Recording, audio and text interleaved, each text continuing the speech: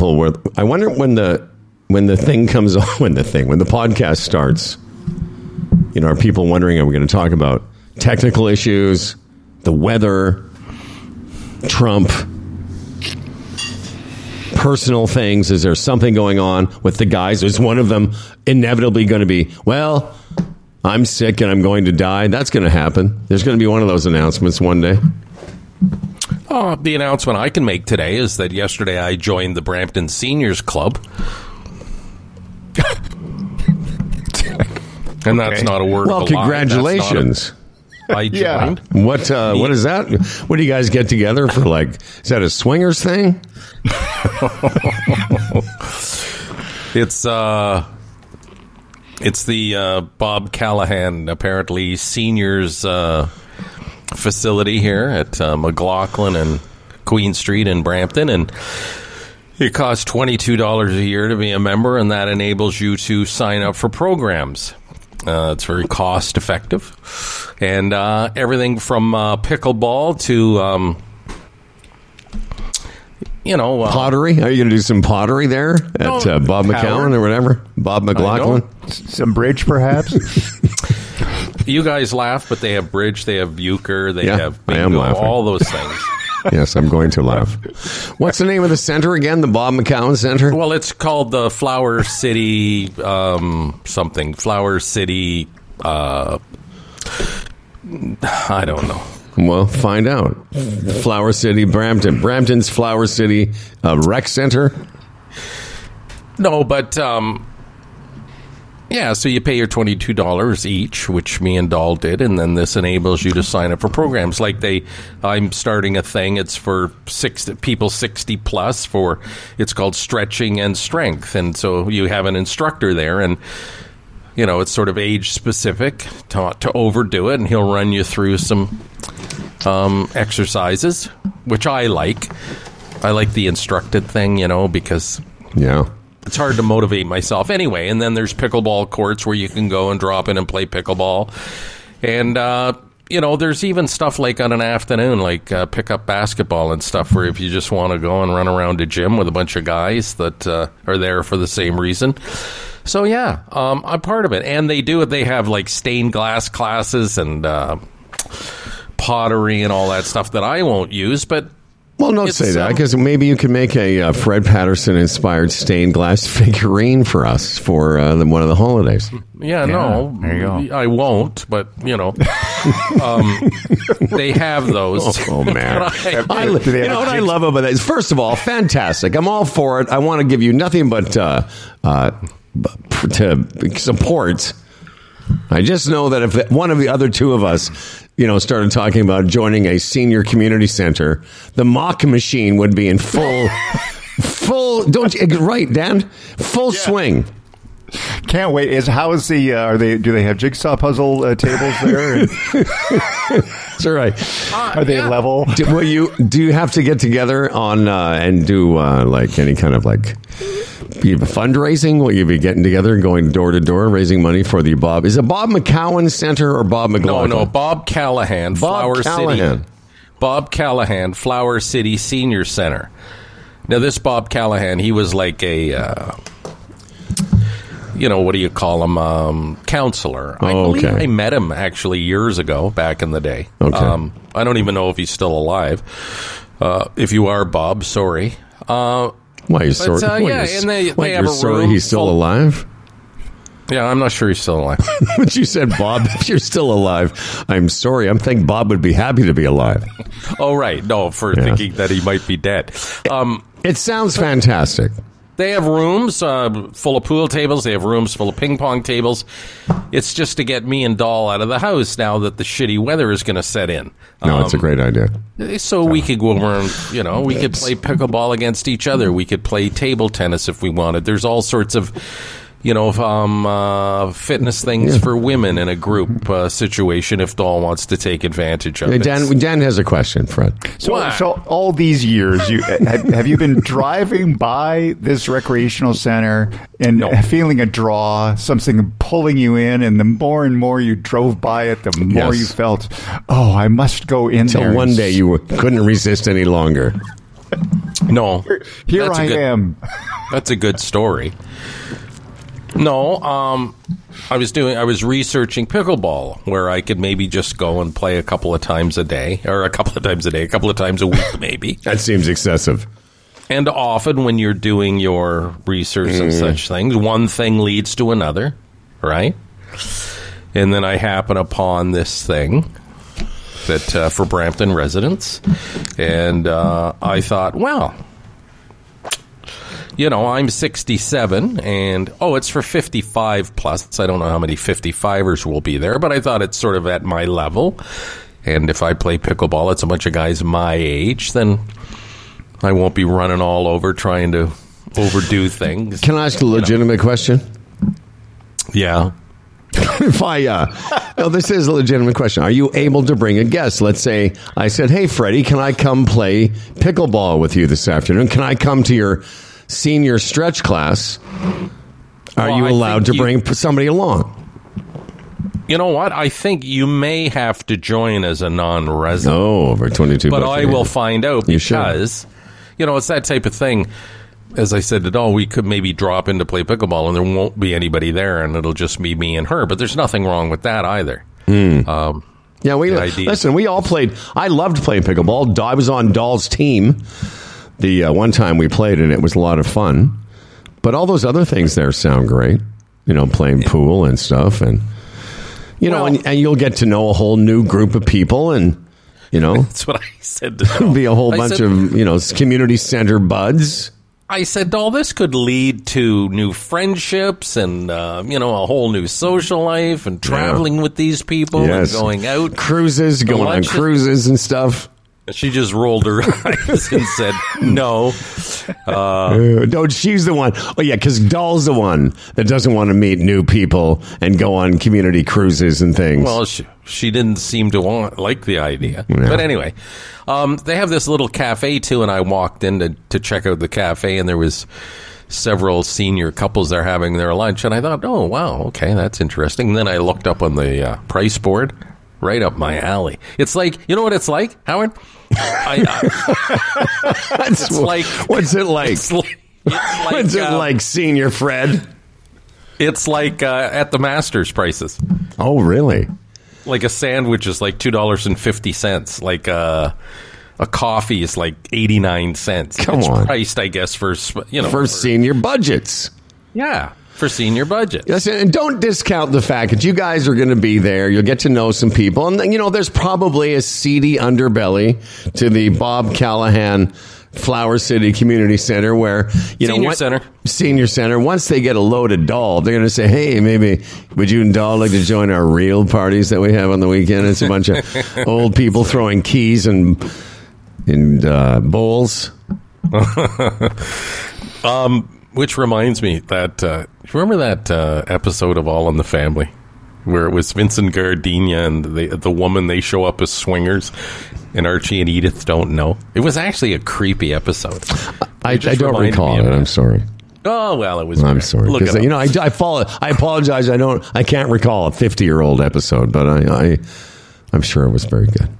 Oh, I'm sure you can recall 50-year-old episodes of several shows if you thought about it. You're not Joe Biden. How about shuffleboard? Do they have shuffleboard? Of course they do. No. But what they have this beautiful lawn bowling facility, but I'm not big on the lawn. What's the difference? Lawn bowling is just like a different version of bocce. Yes and no. That's a good point, but the same but different. All right. You know what I mean? It's not, well, I shouldn't say it's not as precision. But I might also look into some curling. A beginner curling. Love curling. A beginner curling program, if I can. That'd be great for you. They have curling there? They have it all there. No. I think it's outside of the senior center. Oh. Do you think there's an opportunity there for us? They might sponsor the program. The city of Brampton? It's city of Brampton. Well, we've already given them like 9 minutes. 9 minutes of the show. Mm-hmm. Mm-hmm. And the thing is, all they request is that you have clean running shoes.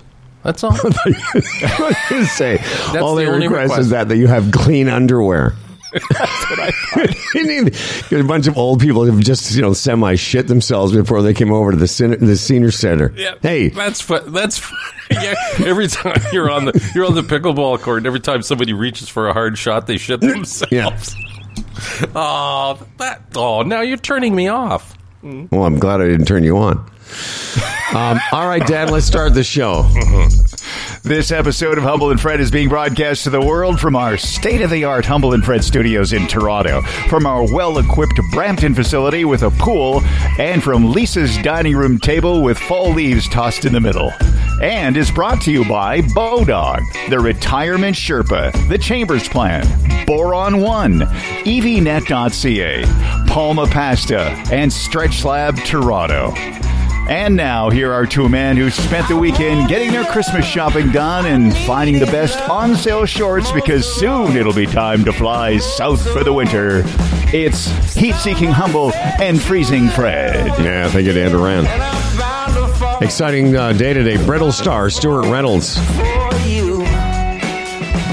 will be with us. He is probably, as far as people that do social media on a grand scale, and believe me, he's pretty popular. Brittlestar, that's what his handle is, and we've had him on the show, but I thought it would be time to have him back because he's got a new book, and he's done really well as far as Canadian social. Like, he's pretty much a Canadian only account with 158,000 followers, and anyway, he's got a new book, and it was always seemed to be happy when we ask him to be on the show. Seems to be happy to oblige, and so, that's good. Yeah, in Mike's notes, very interesting. For Clorox, he produced some online commercials, and I'm thinking, we'll leave it to him what a concept this is. You approach a company, and you tell them, I'll do your commercial for you. All you have to do is pay me for distribution, or however that works. Well, yeah, I can tell you a little bit how it works, because that's what Charlie does. They're all paid partnerships. And great. Oh, yeah. And but it's like you think Clorox, if they got to produce like a big time TV commercial, with what that would cost. But if you come through your own facilities and the thing's already packaged, and it's pretty interesting concept. Did you look at the video? Because I didn't. Yes. They are. And is it a scaled down, like sort of television? Well, we'll play it when he's on. That's what we'll do. It's like a mini, it's long. It might be 90 seconds, but again, it's for online, and it's a little skit type thing. Yeah, and it's all self-produced by him and his little production company. It's very well done. Yeah. Because I've seen some of his other stuff. But, it's fascinating, that world of social media partnerships and what companies, how companies want to be associated with those people. And like I said, he's got 160,000 Twitter followers, whatever they call that now. Dan, we haven't seen you since the beginning of the Humble and Fred long weekend. How did you spend your time away? Were you industrious? Did you build something for somebody? Oh, yeah, I did finish a little project up that I was doing up at the lake there, and enjoyed a lovely evening with Lisa up at the lake as well. Slept outside for a night. Nice. Enjoyed that. It's lovely again. Did some romantic stargazing at the end of the dock. We put down a blanket, and it was just a nice weekend this weekend, I would say. Enjoyed Did it. you bring your telescope?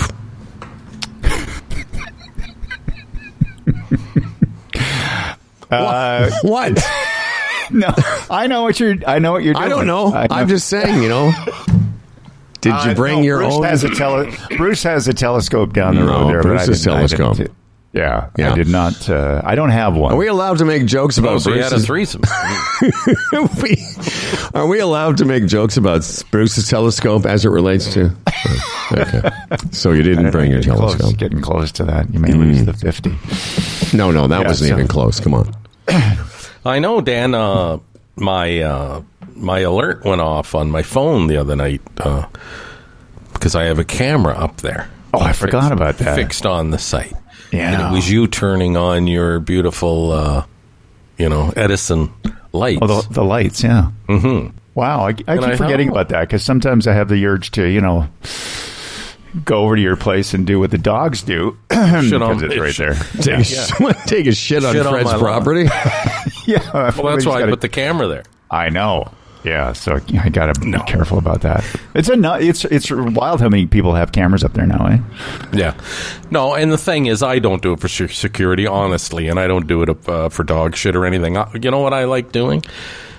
You know, I've done this over the years where there's, you know, live cams like on beaches or famous places around the world where you can click on and see in real time what's going on. I just love sitting here and clicking on and looking out at my dock and the lake. Yeah, I bet. Puts me in a nice place, really. Yeah. You know, you said that most people at one time, I didn't know anyone really that had sort of door cameras or remote cameras. Most people do now have some kind of system where they can check in on their property or their homes. Here's a little tidbit that I was saving, but it's going to tie in. You know, I have the smart doorbell Ring, you know, Ring doorbells.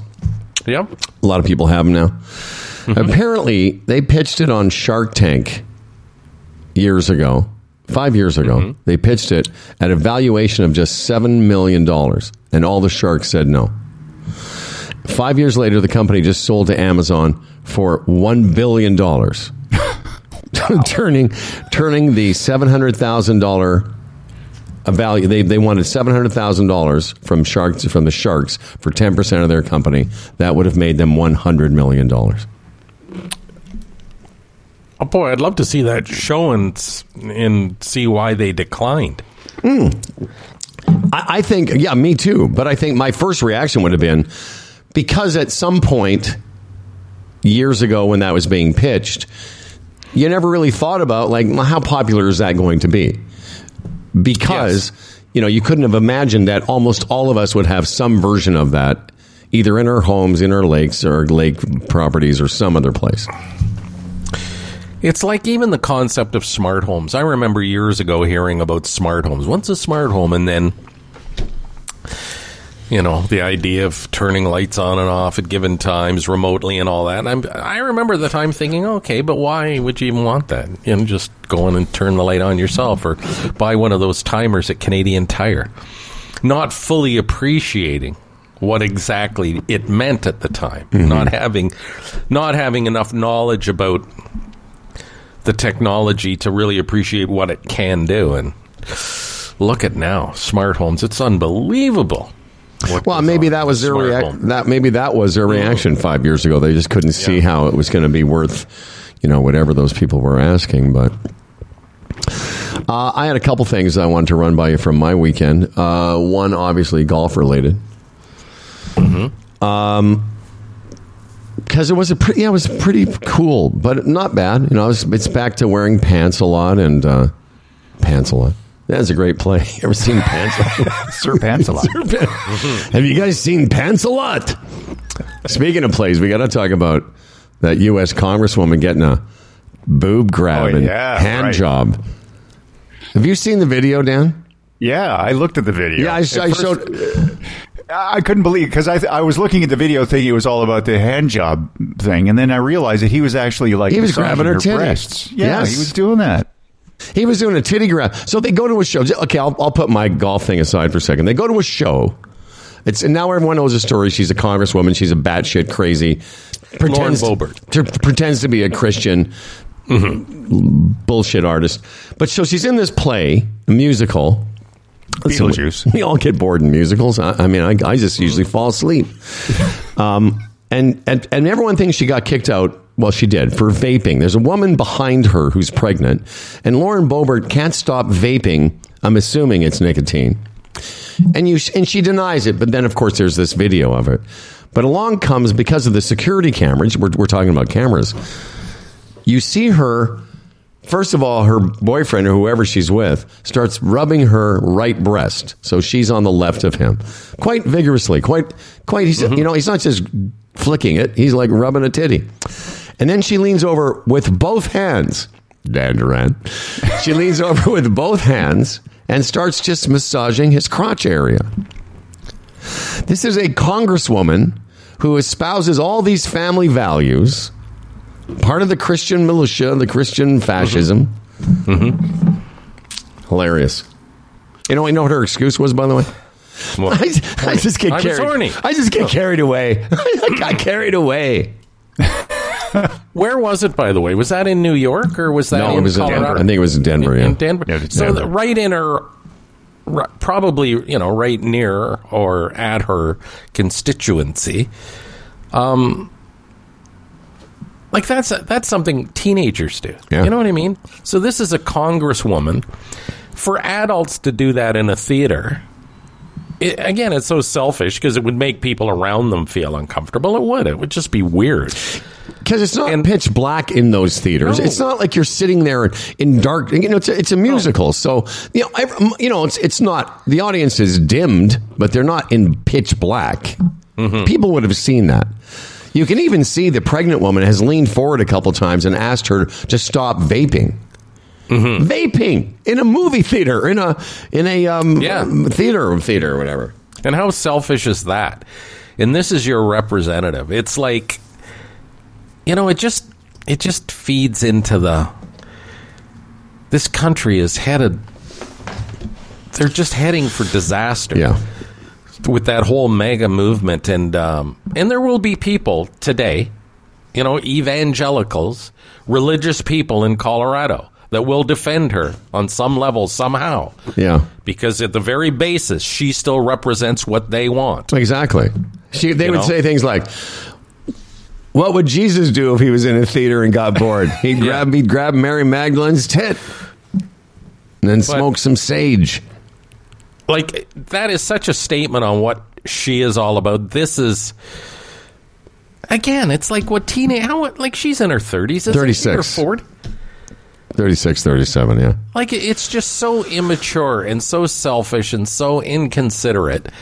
All that stuff, the vaping, the groping. And then she gets hauled out and she's all indignant. Thank you. Indignant. And she's, talking about, do you know who I am? I'm going to call the mayor. Call the mayor and say what? I was vaping in your theater? Anyway, let's keep it light. It's just the beginning of the show. No, I know. But it's like they're on this slippery slope. They're sliding into the abyss here and it's not losing any steam. If anything, it's gaining steam. Well, and again, if we have time later, we can talk about the Meet the Press interview that everyone should go and read.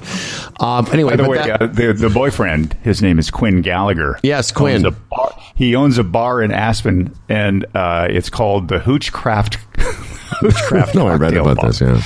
Which also hosts drag shows. So he's a Democrat. It hosted. Get this, her boyfriend's bar, and of course he's all anti-trans.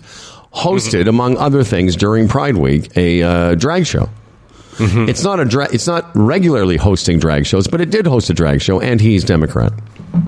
That's why he grabbed her boob. Well, I know the hypocrisy. Yeah.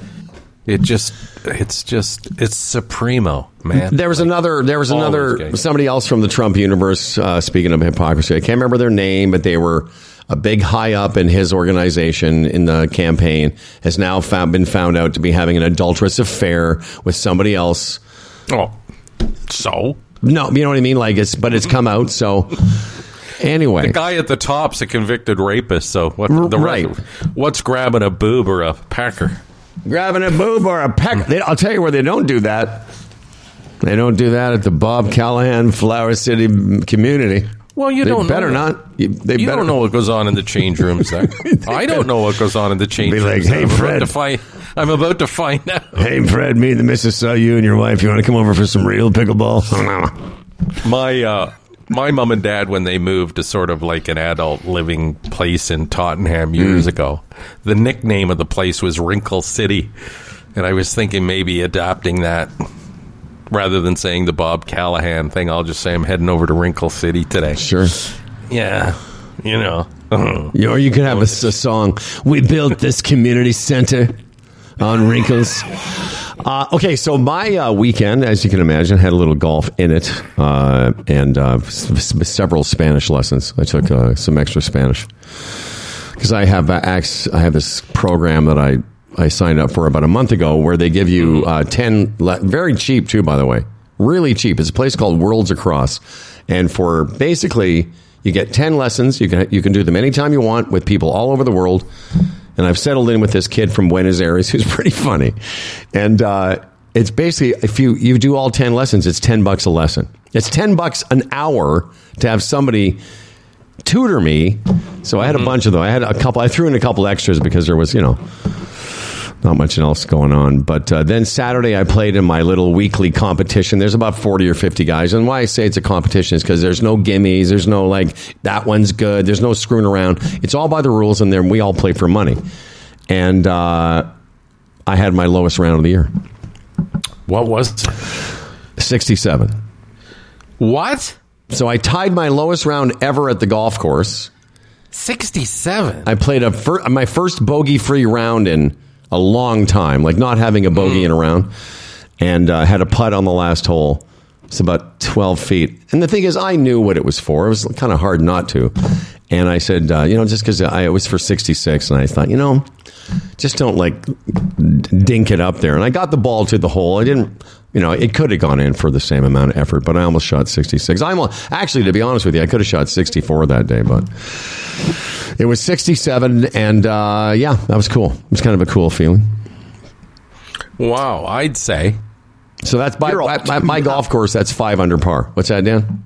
You're all tuned up for your big tournament today. Another one tomorrow, don't you? No, I have a tournament today and tomorrow. Oh. I am tuned up. My last three tournament rounds have been 72, 70, and 67. So I'm definitely trending in the right direction. Wow. So yeah, that was cool, because a lot of times, as you both know from playing golf, most of the time golf isn't, it's a great experience, but you don't get, you're mostly losing. You're mostly not playing your best. You mostly have shit that goes south. And for about 4 hours and 20 minutes on Saturday, it all just, they talk about athletes being in they call it the flow state.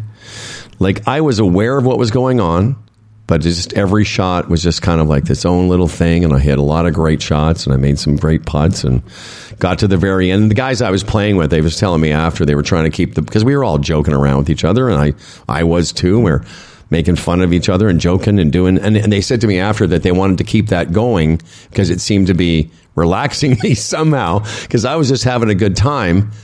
And then we got to the 18th tee, and I just birdied the 17th hole, and now I'm like, I know that, I've got one hole to go, and I'm going to shoot a pretty good number. And they were all they said to each other is just don't stop talking, because sometimes it's like watching somebody do that. You kind of get a little uptight for them. And, then it was over. Yeah, it was cool. Yeah, there's not too many people, that even really good golfers that ever shoot in the 60s. Well, it occurred to me afterwards that I'm 63, and that's the closest now. Because I did it last year. I shot 67 last year when I was 62, but I'm inching closer. That's the closest I've come to shooting my age, which is what my goal is to shoot my age in my 60s. That's by the way, in case that's my decade goal, because I have I have day-to-day goals. No, and that's my decade goal. And the older you get, the harder it will be to lower that number. So, when do you think that could happen? Maybe at 66, 67? Yeah, I mean, probably it could more most likely, because at some point my skills are not going to be able to produce a round in the 60s. No. But that being said, the last time I shot 67, it was not that I barely did it, but it was a bit more of a struggle. Whereas on Saturday, I had 3 or 4 putts that just lipped out. Could have easily been, 65 or 64. It was the closest I've come to shooting under 65. Anyway, but yeah, it was very exciting, and everyone was excited for me, and it's a partner game too. And my partner, who's a really good golfer, didn't have a good day, so we didn't even win. You get paid. There's 5 spots that get paid, 1 through 5. We finished out of the money. It's what do I have to shoot? But here's where I wanted. What did he shoot in the 80s? No, he shot 78, something like that. But he's a really good player, so we didn't get any strokes. Here's where I wanted to go with this. So I'm driving home, and I wanted to ask you guys about this, because I know the answer, because I know that you two have never owned a motorcycle, have you? No, I've never ridden one ever. Now, Dan, do you remember? I've ridden trail bikes on the ranch. Right, of course. I were rounded the cows out with trail bikes. I remember that. I've done that with you. Yeah. But do you remember in Calgary, I had a small, like a Kawasaki 450 style bike, like a pretty small street bike. For a summer. That was when you were playing the saxophone. Yes, I was going through my saxophone period. While driving a bike? Yes, that was very cool. No, I just did this around the same time. But I had a bike for a summer. But I hated driving it on the highway. It scared the shit out of me. Here's the reason I bring it up, because I was driving home on Saturday, and it was pretty good traffic on the 401. And I saw a young guy with his girlfriend. Now, it wasn't one of those bikes like a Harley or like a bike. What are they called? Like, it was one of those bikes they call it a crotch rocket. Like where there's really not a ninja much, or something. Something like that. Yeah. Mm-hmm. And you don't often see people on the back of one of those. But I was driving along for quite a while with them near me. And, okay, full disclosure, I was looking at the girl's bum too. Okay, I can do both.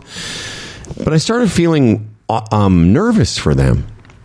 Mm-hmm. Have you ever seen, like, even when there's only one person on one of those bikes, it just always seems so unstable, especially at the speed they're going. We're going 120-ish at this point on the 401 eastbound.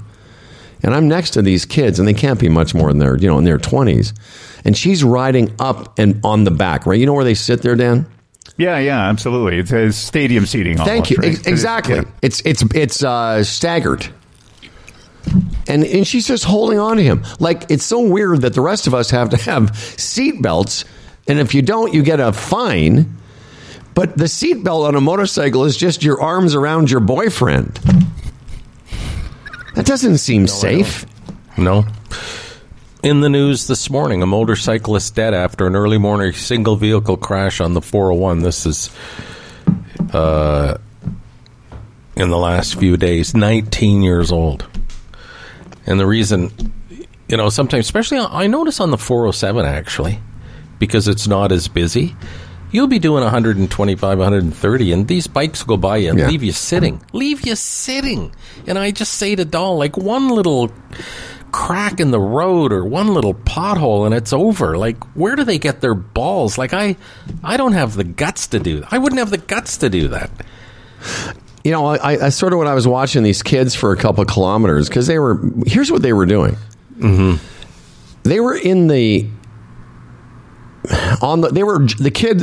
young man driving was driving the lines in between cars. Mm-hmm. Like, he wasn't even in a lane. He was doing that thing. Yes, Dad. Mm. Oh. They doing that thing where they drive in between cars. And again, we're going 125, could be 130. Yeah. And again, two things noticed really quickly. One, he wasn't in a lane. The other one was that stadium seating there, that graduated seating, that she was way up high on the back. And all I thought was the only thing holding her to that bike. Forget an accident. What you said about, that's what I thought. What if they hit a rut? Or what if he has to switch lanes really quickly? She's flying off the fucking thing at 130 kilometers an hour. Yeah, I was so happy Danny never got sucked into that. We had a big field near us, and he always wanted a dirt bike. And Delise and I, because some of his buddies did, we were afraid to do it. Casey graduated to a motorcycle. How selfish is that? But that was our mindset, and he never, ever did. Delise's brother always had a motorcycle, and he was in an accident about 15, 20 years ago, and he still suffers with a leg injury. Mm-hmm. He was on like a QEW and pulled out and hit the back of a truck or something, and just, again, it can happen so easy. And then there's guys like our buddy Chris Emmanuel and Chris Brown. They're middle-aged riders. You know what I mean? They're out for they're up here in Caledon and all the back roads, just, doing the speed limit and enjoying the experience. Best friend Dave has got a big bike, heavy bike. Mm-hmm. I'm not sure if he's riding I think it's an Indian or a Harley, but it's a big, heavy, thousands pound machine.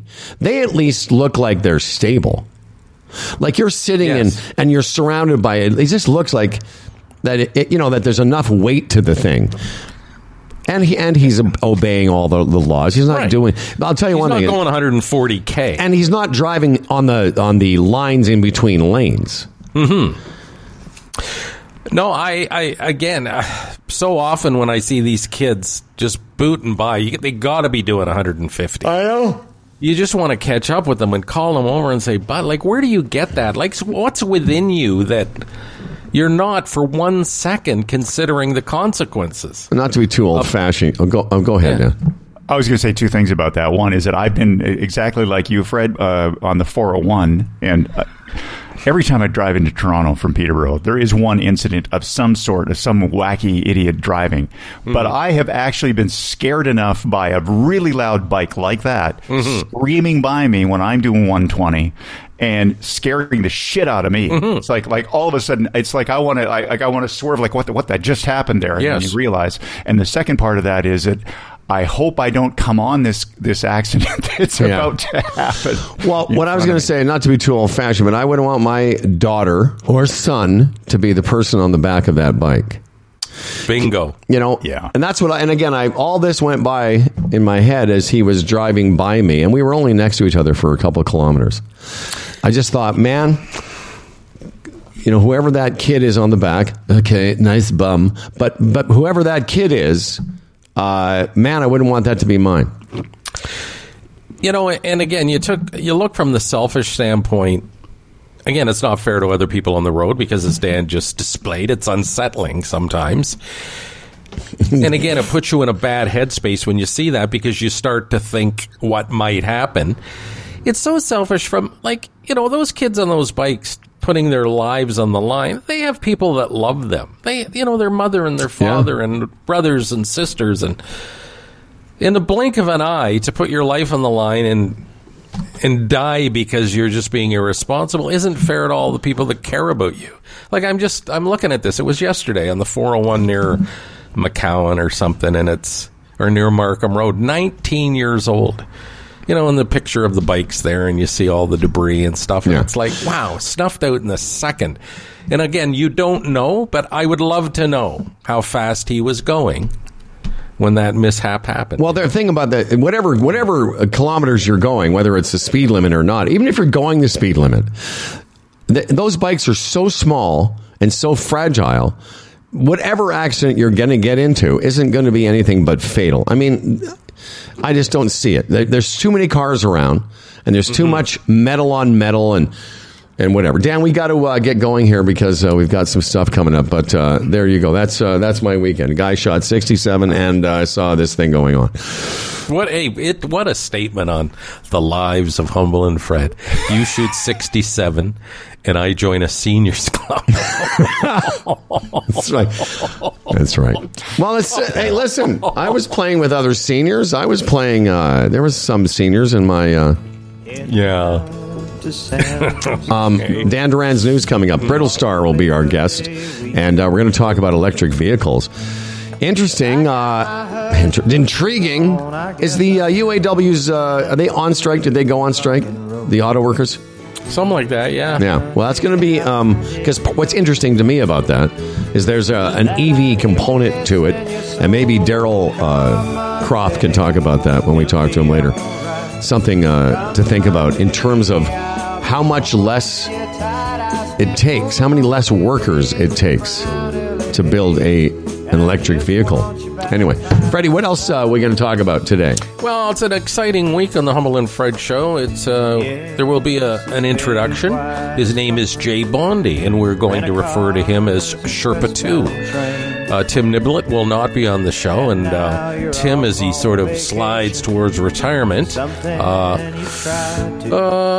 doesn't mean, that dimension of our show will disappear. No, it will not. Jay Bondi is Sherpa 2, and he's going to come on the show this week and introduce himself and touch on a few subjects, and we'll get to know him and what he's going to provide for the show in the coming months and hopefully years. By the way, Tim is a portfolio manager. Raymond James, a member of the Canadian Investors Protection Fund, and I'm sure Jay is too. So anyway, that's going to happen on Wednesday. We're going to meet Jay Bondi, Sherpa 2. You're that much a part of me now. Okay, as well, I'm going to have a chance to talk to our friend Tim Daniels from Boron 1. Boron1.com. You want to talk about things that are going to make a difference in the world. Everyone thinks about lithium as part of the battery necessity to the batteries that are necessary for EVs. But another aspect is boron. It's in everything. It's a huge part of EVs. In fact, it's difficult to comprehend the variety of uses boron in construction, manufacturing, medicine, science, microelectronics. I thought I'd say that quickly. Microelectronics, pharmaceuticals, telecommunications, and more. Some common applications of boron include glass production, insulation, fertilizer, silicon, LCD screens, stealth technology, heat shields, and medicine. And it can be found in automotive products as well.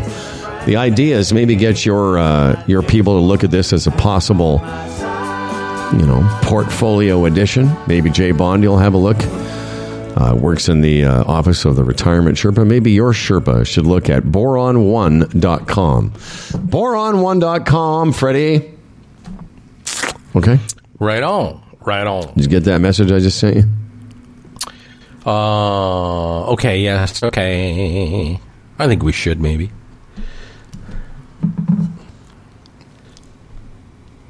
Oh.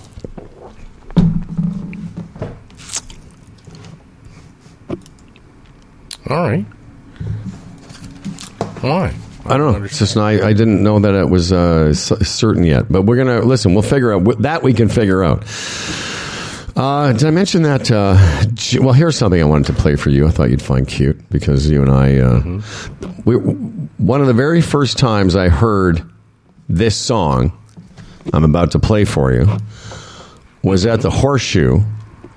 It was 2 nights after the song debuted on Late Night with David Letterman. Mm-hmm. And it became one of the biggest songs this band had ever done, and one of the biggest songs at that time around the charts of the U.S. and Canada. Mm-hmm. But here's a version of it that you may find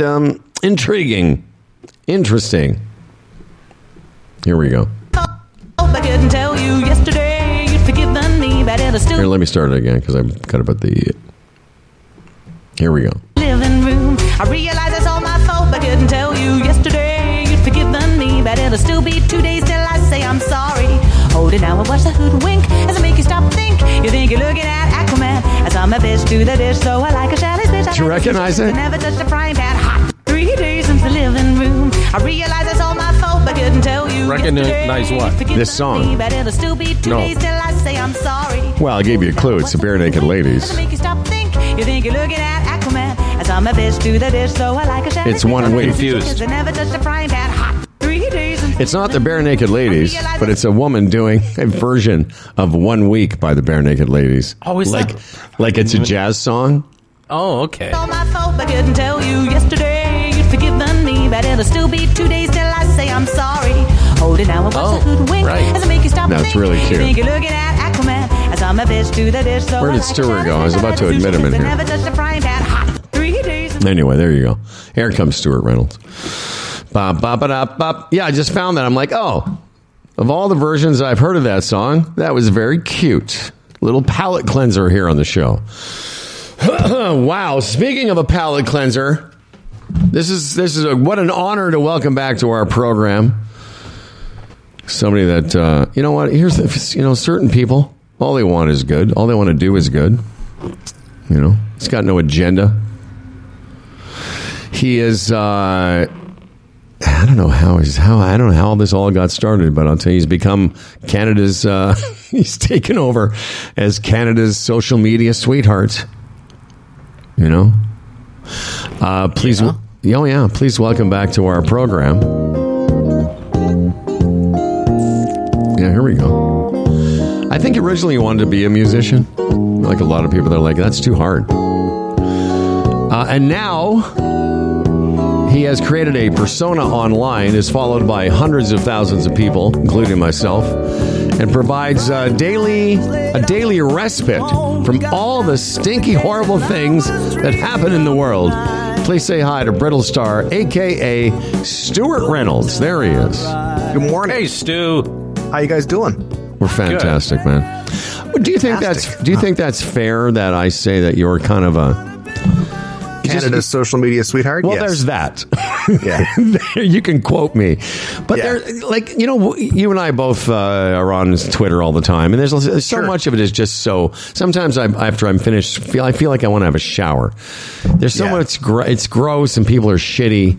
But you have decided not to be any of those things. Was that conscious, or that's just who you are? Yeah, I mean, I think that it's too easy to get caught up in this sort of instant outrage, right? Everyone feels like to be doing something, they better be angry about it. And you don't have to be angry about stuff all the time. You can be angry about things that can motivate you to do things. But in your actions, I mean, just get stuff done. There's no need to get freaked out over it. And so often it's cowardly. And help me with this, fellas, because I'm not on that platform.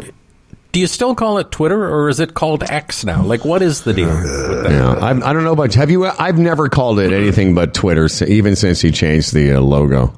Yeah, I mean, I still call it Twitter for sure. I remember back in the day when he still owned PayPal, and he was touting X.com. He's going to turn PayPal into X.com. And it just never happened. And I love the platform itself. Like the format of the platform is really great. And it shows you, like with Threads, how they're still trying to catch up to what Twitter has in place already. And I think I'm just waiting patiently for Mark Cuban to buy it. That's basically it. Well, and to be clear, Threads is Instagram's version of Twitter. Fred, I still call it, when you were talking about going to the game the other night, I still call it the Sky Dome. I mean, I catch myself, but I rarely call it Rogers Center. Right. And a lot of people just say the Dome as well. But, you mentioned that, social media and X or Twitter, and it's like so much of social media and the new technology. It could be so wonderful, ideally, and then, so many people take it south and turn it into, what did you say, Howard? Ugly or... Well, it gets ugly.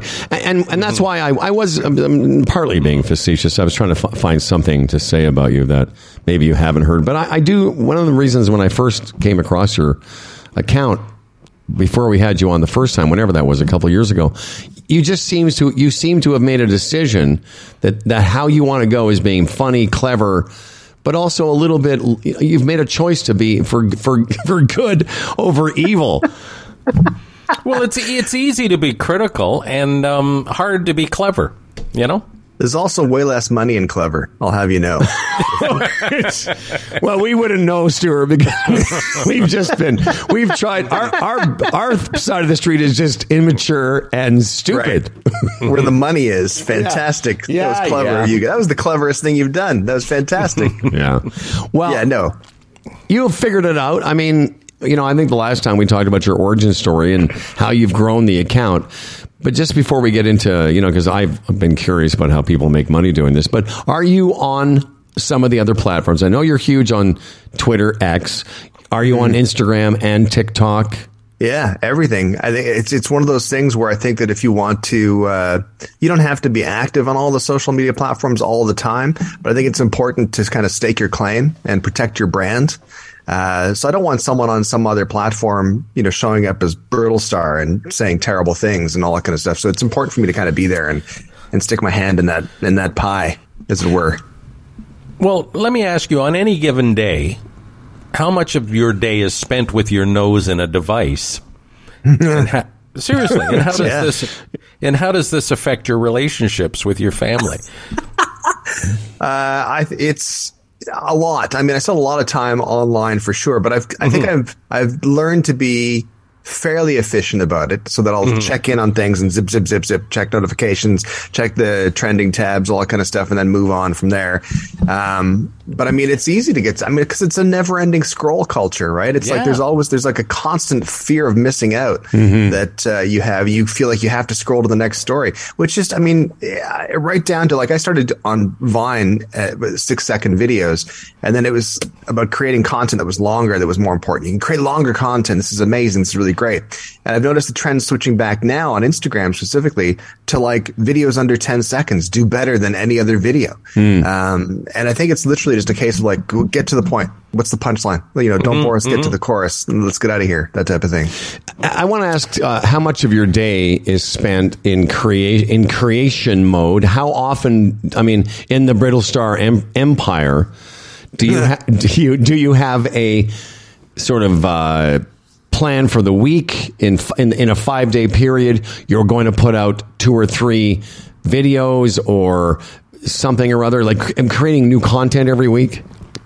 No, I mean, there really isn't. I mean, I think I've tried desperately I've been doing this full time over the past 10 years, and I've tried desperately at times to create a schedule and to create some sort of, you know, routine and normalcy, but I mean, it's really hard to do because there's little things like, I think especially the type of content that I'm trying to create is pretty current events based, pretty zeitgeisty based and all that kind of stuff. And I think that, like sometimes there are days when I have a great idea for a piece of content and I go, there's been another terrible mass shooting in the US. Maybe I'll hold off for today.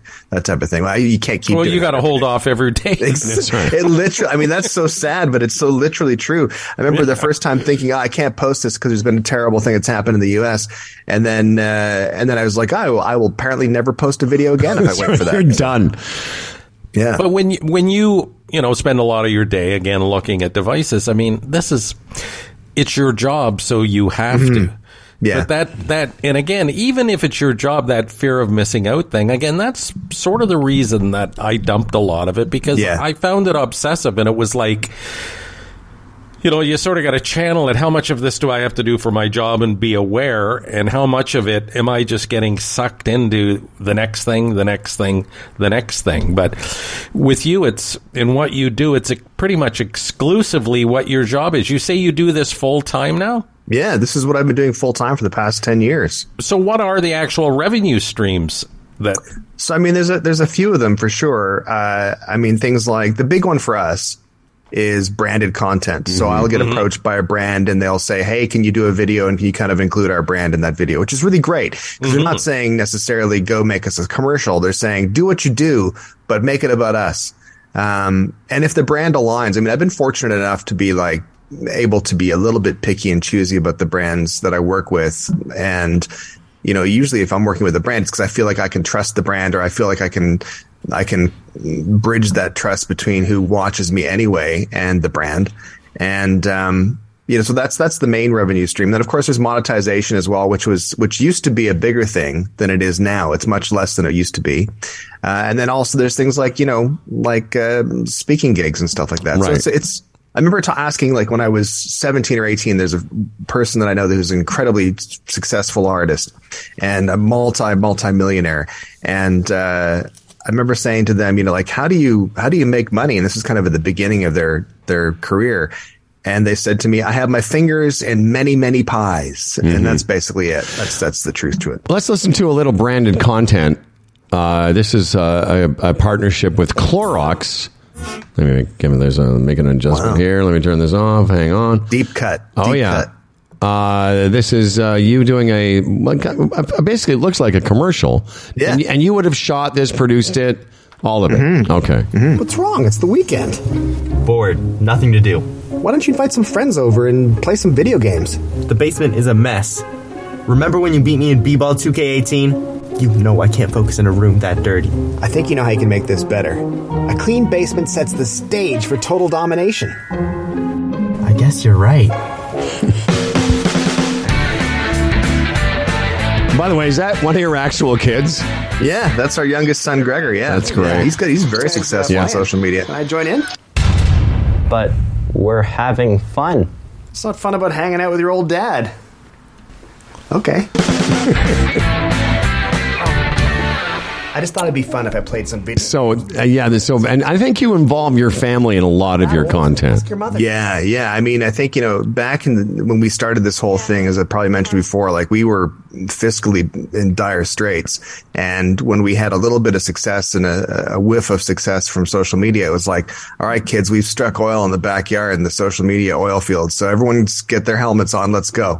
This is what we're doing now. That's right. We're all going to work in the family business. Exactly. If you guys enjoy eating and shelter, this is what we're doing. So, and that's that kind of, I mean, our oldest son, Owen, is very much into audio and music and stuff. And he's like an award-winning podcast producer and stuff. And our youngest is, Gregor, is very successful on social media. He's happy to keep doing the center of attention thing. So, Well, what you said a couple of minutes ago, significant, you said they approach you.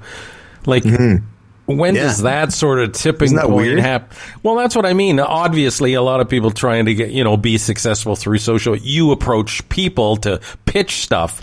Like, at what point do they start approaching you? I mean, that's pretty cool. I've been really fortunate. I don't think I've ever done a piece of branded content that I pitched to a brand or an agency. That's always been the agency or the brand that's come to us, which is a terrible way to run a business, by the way, because you can go for like months with nobody contacting you, but then they contact you and you're like, all right, I'm in.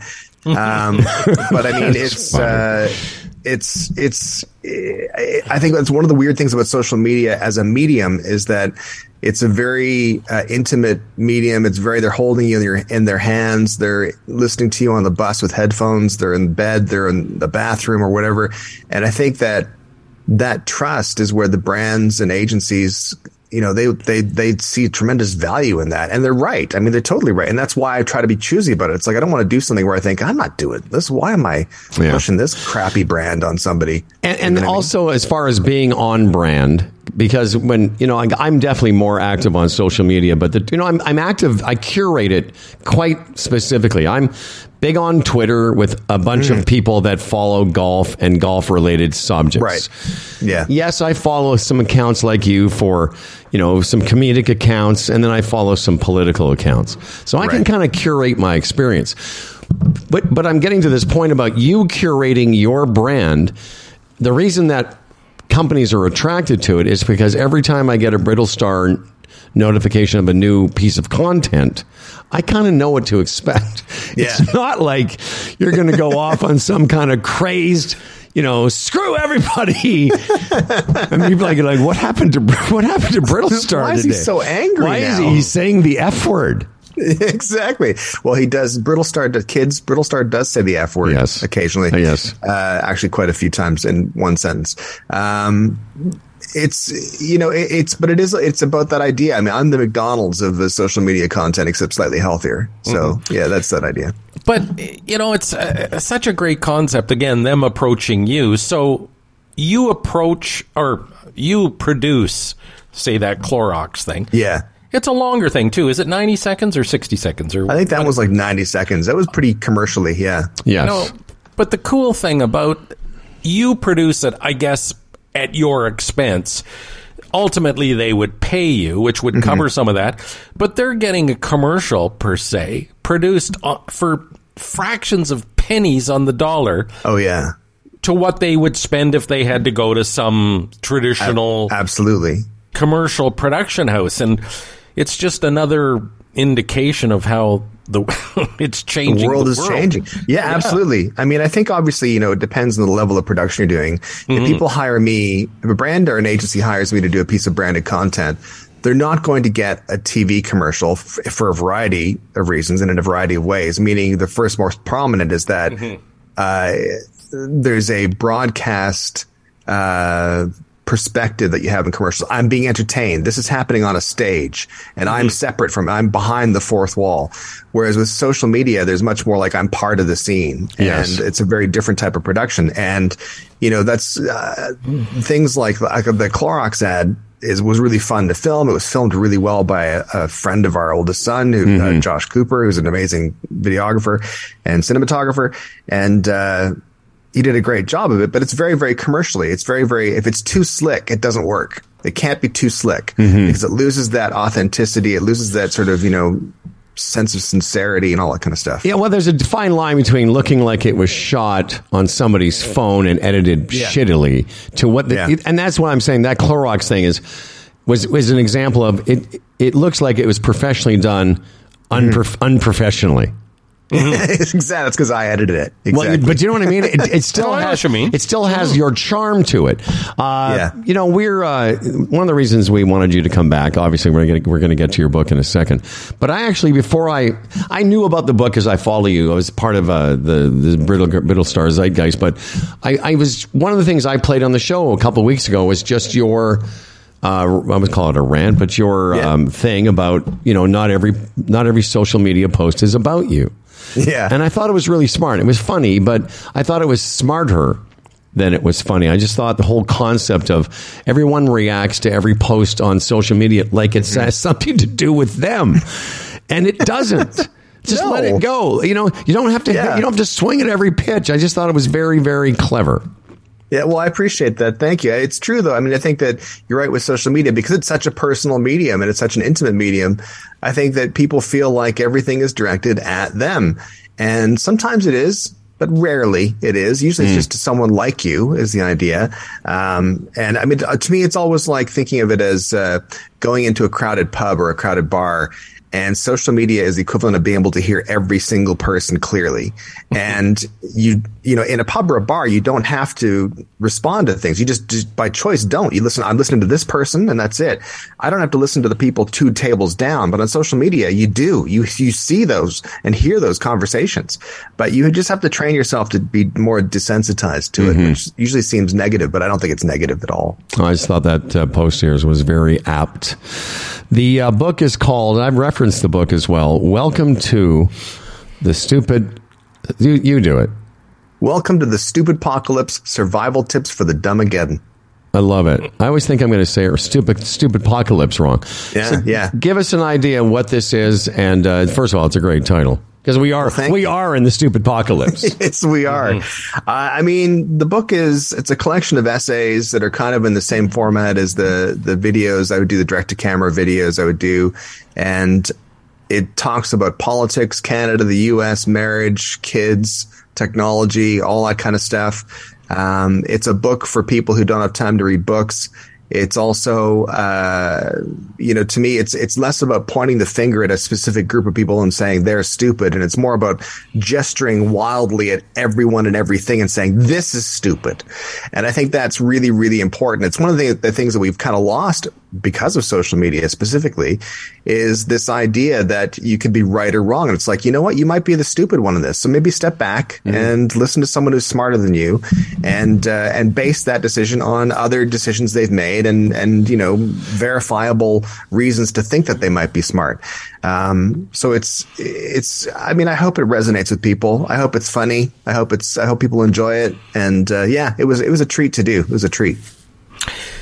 It's amazing how many people are willing to die on a hill of misinformation too.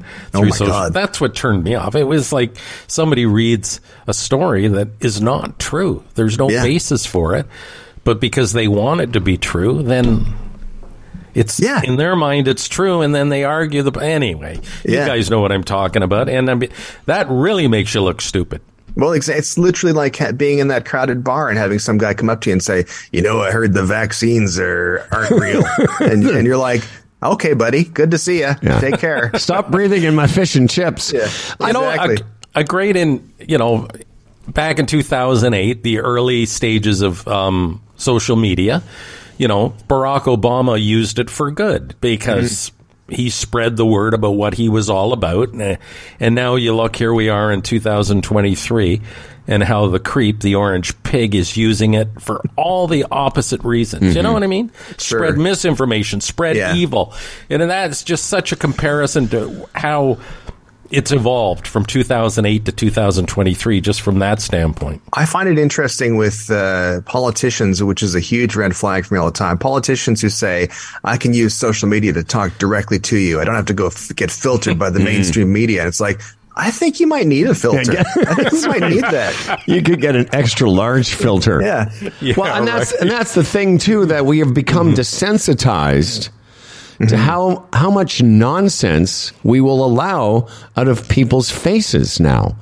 Because of the fact that it's coming through our computers. I mean, really, some of the things, and Freddie and I, you may not know this about us, but we have a bit of a thing about Trump. We talk about Trump quite a bit, to the point where maybe some of the audience is like, oh no, not Trump again. But we just can't get away from the fact that it's historical. It's unprecedented. Yeah. But even he aside, Theo Fleury, all these accounts where it's like, the vaccine makes aliens come out of your asshole. I mean, and then, but people follow it because, as my older brother, who's way smarter than me, has said, people have chosen a tribe to be in, and whatever comes out of that tribe's newsletter, they're like, sure, that makes sense.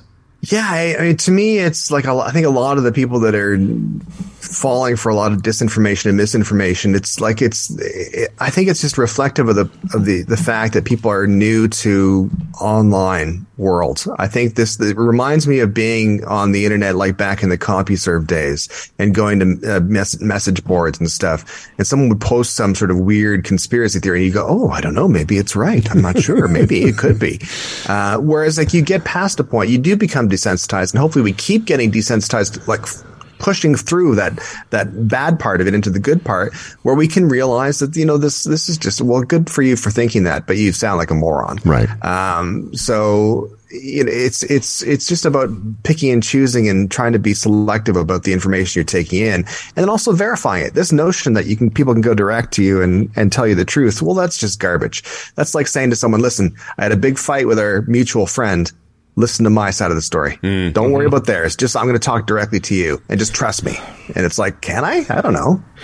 And there's people that have no morals or care about their country. Some of these far right wing guys in the United States, they don't believe what they write. They don't believe what they say. They just look, there's 300 million people.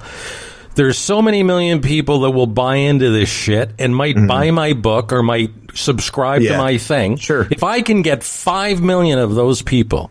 Not even 5 million. If I can get a couple of million of those people giving me $2 a month. Sure. I'm going to be a very rich man. So I don't care if it's true or not. If I can just there's a market there. There's a market of dummies out there, and I'm going after them. And I don't care if my country suffers for it. I don't care if my family suffers for it, whatever. Yeah. They just go after it. I think it's and this is discussed in my book, which you can buy as of tomorrow. But I'm sorry, is that the book? Welcome to the Stupicopolis. Exactly. Stupicopolis. The survivor for the Damaginin. If you say that to any bookstore, they'll know exactly what you mean. Do you have the survivor for the Damaginin? But I think it's, it reminds me of going back, like well, first of all, it's what politics being two things. Politics is there's the actual service to the public, and that's the good part of politics, that people will debate things, what's best for the public and all that kind of stuff. That's a good thing. But then there's the aspect of politics, which is just about winning, and it's just the game. It's just they don't care. They just want to win. And I think that the caveat there is that, you think back to 2016 in the U.S. specifically, and, you're right. They say anything, do anything, turn keys and push those buttons to get people on your side. But the problem with that is that if you're content with building an army of idiots, what you end up with is an army of idiots. They eventually turn on you, and they eventually don't follow you because someone else is louder or someone else is shinier. And that's just the part that drives me insane, drives me nuts. Yeah, I've said that we should have you on as one of our contributors, because we talk about this and I've said this to Freddie, and then the sad thing about I'm going to say Trump followers or the right wing, the MAGA movement. The sad thing is, and I do have empathy for those people because they're the ones being duped, and they're also the ones that would most benefit from a more socialist agenda. Oh my God. Yeah. And yet they vote against their own best self-interest because of the nonsense they're being fed by the fake billionaire, not the fake news. Oh my God. I mean, there's a whole, train of thought that says, well, I might be rich one day. It's like, well, you might be, but you're not currently. And chances are you won't be. Oh, no, it's the American dream. It is. It's totally the American dream. Yeah, for sure. Yeah, it's bad. One other thing, too, this Meta thing where they've blocked Canadian news now on Facebook, and I actually think that's a good thing. So did I. I think it's a good thing because when you're on social media, you're not quite sure what's true or what's not, because there's even been articles under banners of legitimate news sources that are fake themselves. Yeah. You know what I mean? They've been totally whatever. I think the thing now where you have to take that next step now to get the real news, to verify it, go to CTV News, go to whatever, CBC News. Now that's the truth as far as the truth can be, but you know what I mean? But at least it's from at least if you're going to CTV News, there's a pretty good chance that flood they're talking about actually happened. Yeah, exactly. There's some accountability there. That's the key, right? Is that accountability.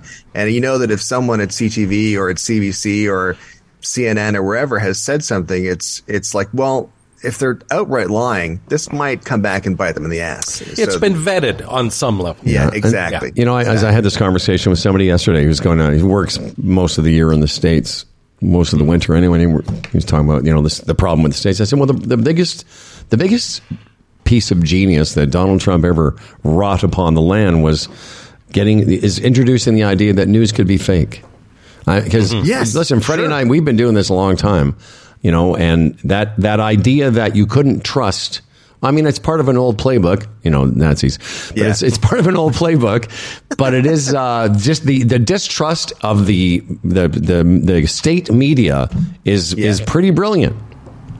It is. I mean, you're right. It's the oldest play in the book. It's that idea of saying, listen, you're going to hear some stories about me, but don't trust them. Those stories are fake. Those stories are terribly fake. They're lying to you about everything. And as soon as you kind of half buy into that, nothing is real then. Nothing is verifiable. And everything's a lie. But then all you have to do to get out of it, I think, is to take a step back, take a deep breath, and go, why? Why would people do this? And then also how? I think it's the idea of, the moon landing was faked and it was just a conspiracy of a bunch of people who've kept their mouths shut for, 60 years. It's like, really? Do you think that many people would keep their mouths shut? Have you tried to plan a surprise party? Have you tried to do anything? You can't, people are idiots and people are stupid. And that's one of the things you can trust is the stupidity of people because, they're fallible. They're going to do dumb things. And that sometimes is going to keep us in check, which is good. It's like I often falling into a YouTube rabbit hole. Once you get on a certain subject, it just keeps giving you that stuff. Sure. And I'm not saying anything that anybody doesn't know, but that's what happens to these people. They want so bad, even if it's untrue, they want it to be true. They get on that, and then they're just taken down this path of more bullshit, more bullshit, more bullshit. Yeah. It's just so unhealthy. And that's why, my older brother, who's a psychologist, had a great take a couple of years ago on the show about how once you buy into a certain dogma or dogmatic way of thinking, to walk back from that. That's why this MAGA movement, or any movement really, is like a cult. Because once you're in it, if you did discover that the emperor, wasn't wearing, didn't have new clothes. Let's use Trump. If it turns out that he did all these things, they still won't believe it not because of what it says about him, but because of what it says about them. Nobody wants to find out they've been duped. Yeah, I think you have to find a way to save face for people, and I'm not sure exactly how to do that. I think you need to be able to let people, because it'd be mortifying to find out if you firmly believe something and then it's like, no, it's like seeing someone have a crisis of faith or something, and it's like, this is their whole world and their whole belief system has to be rebuilt from the ground up. That doesn't sound fun. No, it sounds terrible. No. And that's why when you see I follow these guys, I'm sure you've seen them, the good liars, when they talk, these two funny guys that will talk to people outside a Trump rally, and they'll stump them, and you can see the look on their person. And again, I feel for these people, sure, because they're not the best and brightest, but the last thing they want to feel is that they've been taken in. No one likes that feeling. But I'll tell you what, if you're looking for entertainment, we recommend Welcome to the Stupid Thing. And survival. It's not that hard. Stupid Apocalypse. There you go. Survival tips for the Dumbageddon. I'm trying to make your point for you. Just on that, though, because Freddie and I have been involved in literature. Pumping on a book is not the most lucrative form, and especially for somebody that has already got partnerships and such. Is this available only in Canada, or will it be released in the States as well? It's actually being published by Post Hill Press, which is Simon & Schuster in the U.S. They're one of their imprints, so it's an American publication. Excellent. You'll greatly enjoy being politicos. I think you'll enjoy the fact that fellow authors include Lauren Boebert on that label. Oh, nice! And hand job, Lauren Boebert, and the ghost of Herman Cain. So, excellent. Yeah. Well, listen, man. It's been a while since we've asked you to be on the program, but if we were to reach out, say, in a less, like in the next month or so, because here's the thing. Over the next year, definitely, we're going to be talking a lot about the thing in the U.S., the Orange Beast, and all kinds of stuff. If it's not too inconvenient, we'd love to have you come back. Absolutely, man. I'd love to. You're a very nice person, and we wish you luck with your book. It's Brittlestar, if you follow him, as I do, on all the social platforms. And his new book is called Welcome to the Stupid Apocalypse. See? I fucked it up. Stupid Apocalypse. Survival. I was going to do it good. Survival tips for the dumb again. All the best with it, my friend. Take care. Thanks so much. Take care, guys. Okay, pal. Standing in line, marking time, waiting for the welfare dime. They can't buy. I've told you, with Booby Billy. Yes. So Booby Billy has a social media following on Instagram close to, I don't know, last time, 300,000, 280,000. Wow. And the partnerships, like, if you scroll through it, if anybody else wants to look at it, it's for just fascinating sake. Yeah, I'm the dog's grandpa, but it's Booby_Billy. And if you just look at the names that are associated with the dog account, Old Navy, Nordstrom's, Nike. I told you that Nike is doing a partnership with Charlie where they're going to put Booby Billy's face on 80,000 T-shirts. Mm-hmm. Like, it's insane. Yeah. No, I know, and it's... you made the point, or Stu made the point about, when he produces that stuff, looks professional, but you don't want it to look too professional. Exactly. Don't want to look too for him especially, because his whole thing is he's just kind of like the everyman. Well, that's, in all seriousness, that's what revolutionized the porn industry. Yes, the amateur. Stu's gonna love when he listens back to this. He's gonna love this because it'll be like we've gone from Brittlestar to brittle something. But it really took off online when people just started contributing the amateur stuff that people could relate to. And I totally get that as far as, products online and produce the way he did. Again, it's a cut above, but still, as you said, you still get the impression that this is somewhat homegrown. Yeah. And how great is that for these companies if they can just approach people and have it produced and then decide whether they want to use it or... you talk about cutting costs and getting your message out. I mean, I saw numbers again last week as far as like the networks here in Canada. The money they're losing to online advertising is staggering. Oh, yeah.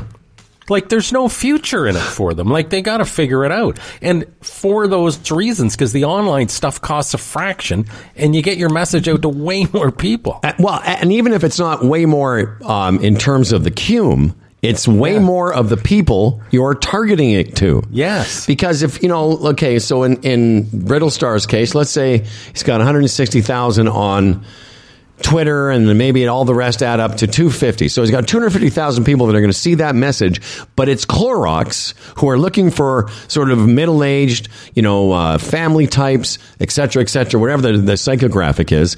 And that commercial he produced, as you just said, it looks like, again, as I said to him, it looks slick, but not too slick. Mm-hmm. So it doesn't cost $500,000 to produce. It costs pennies, and they get. That's why I didn't want to get into what they're paying him, but I'll just say this: I know what they're paying Charlie, and it's pretty good money, but it's not what it would cost him if they had to buy it on TV and produce it in a studio. So they save all that money, and it goes. That's why when we first met him about how do you make a living, well, I know how he makes a living now. Well, you look at it this way. You've got $1 million to spend. Do I spend it on CTV, prime time? Right. Or do I take that $1 million and spend it exclusively online, targeting exactly who I want this message to get to? Well, you know who's winning that battle nowadays? Online. Well, yeah, because, I guess, we talk about advertising on this program, and we're always open for advertising. And when we talk to people about what they can get, is we say, hey, listen, we don't have the cume that we had at one time on The Edge. We don't have quarter hours of 120,000 people. But what we do is we have a sizable audience for the internet. By the way, you don't pay attention to this much as I do, but we've been in and out of the top 200 on iTunes. When we come back and produce new shows, we're always in the top 200. So we can say to an agency, look, here's the space we're in, and here's the kind of audience we have. So it's so much cheaper for them to advertise with us than to say, buy a radio station. Mm-hmm. So what we're saying to you, advertisers, drop all your radio ads. Come over here to Humble and Fred, and you'll hear. Hey, if you're one of our advertisers, you're going to hear Fred Patterson. Yeah, Fred Patterson, and he's going to be talking about this. The Chambers of Commerce Group Insurance Plan. Canada's #1 group benefits plan for small business. Yes, if you have a small business, you can have a benefits package. Go to chamberplan.ca today and find out what it's all about. And I know, off the top, you think, you can't afford it. Well, you can, because all these small businesses get together. They have the profile of a big business. Then it makes purchasing insurances doable. And then you might worry about, then I buy in and then the premiums will go up and up and up like everything else in the world. Well, you can look at the history. They've done a great job of holding the line on premiums. With this in mind, small business can't absorb huge increases. So, again, it's part of the plan to keep it affordable for small business. There's all sorts of products available, different levels that you can buy into. But, again, your employees will love you for it, dental and medical, and the basic stuff's available, and you can take it from there and buy higher levels of coverage. But you got to do your research. You got to go to chamberplan.ca and find out exactly what it's all about. You can get a free quote today, for crying out loud. So do it. Go to chamberplan.ca. Earlier in the show, when you introduced us to the Bob Callahan Flower City Community Outreach Center. No, Senior Center. When you introduced us to the Geezer Community Center, you talked about Wrinkle City. You talked about getting stretched. Now, I know your son has done this, and I have as well. Gone to stretchlab.com. StretchLab Toronto opening up locations all over the city. And I can tell you, it really does make a difference. Reducing muscle and joint pain. How about that? Just that alone. Also, increase range of motion and flexibility, as well as improve your sports performance and posture and stress reduction. Sounds pretty good. And you can experience right now $59 for a 50-minute assessment and stretch by a stretchologist. These people are, for the most part, kinesiologists and physios that have been hired. And it's a pretty reasonable price. Check it out yourself at stretchlab.com. Now, we don't normally have guests on Monday. Maybe you know our schedule. We don't normally do it. It's usually just me and Freddie and Dan. But I will not be here tomorrow. I'm only missing 2 more days, tomorrow and I think next Tuesday, for golf-related engagements. And then I have a tournament, I think, in the first week of October. And after that, I'm going to... that's it. That's the end of the tournament season. I've decided to sort of calm it down a bit. Even when I go to Mexico, I'm going to Mexico in November to see my friend and my brother and his girlfriend, Julieta. I got to tell you, did I tell you about Julieta's got the dengue fever? What the hell is that? She got the dengue fever, man. What is that? I'll tell you about that in a second. Anyway, I'm actually going to bring my clubs, but I may not, you'll be surprised, I may not golf every day, Freddie. We shall see. No, I'm serious. Mm-hmm. Well, no, that's good. I'm going to just maybe take and go once a week and maybe just go easy for a while. That old body of yours could only take so much torque. That's right. I want to save it for the other kind of torquing. I thought I told you this a couple weeks ago when Juliet went back to school. Just happened to be unlucky enough to get bitten by whatever kind of fly, and then she started feeling pretty sick. Oh, Jesus. And went to the doctor, and she got dengue fever. I didn't even know you could get that in Mexico, but I guess you can get it anywhere. Well, what are the symptoms? Like what? Flu, like a really bad flu. Like basically, like you've gotten the flu, but it just sticks around for a few weeks, and they give you some antibiotics and such. But yeah. So I was talking to her a couple days ago. She's starting to feel better, but I saw her. I see her on Zoom. We sort of talk once a week for about anywhere between a half an hour and an hour. And I said to her, "Honey, you look like you've lost weight," and because she's a tiny thing. But I made a comment that she hadn't lost any weight around her boobs, which she thought was very funny. I said, very nice. Yeah, I was trying to, be complimentary. So I bet you can't wait to get down there and Lauren Bobbert. That's right. I think the Spanish word for boobs is tatas or something. I think it is. Oh, tatas. Yeah, tatas. Yeah, tatas. Grande. Tatas grande. Yeah. Anyway, I wonder where Dan Duran is. Is Dan Duran quit? But that Lauren Boebert, she was elected the last time just by a, I was going to say a seer, but I shouldn't say that. I'm sorry, I missed that last part. Lauren Boebert. Yes, Lauren Boebert. She just, by the skin of her teeth, was reelected, right? Yes. Which was encouraging, but I just wonder what her constituents think now. And again, you don't judge a person physically, but man, I will say she has like a smoking body. There's no doubt about that. That's right. And you just wonder how many, in Dunderhead land, how many votes she gets because of her physical attributes. She's a grandmother as well. At 36, wow. Yeah, she's got and her kid had a child out of wedlock. No big deal, but... it happens. But the hypocrisy of it all. Not to mention that there's, some stories that allege that she was an escort.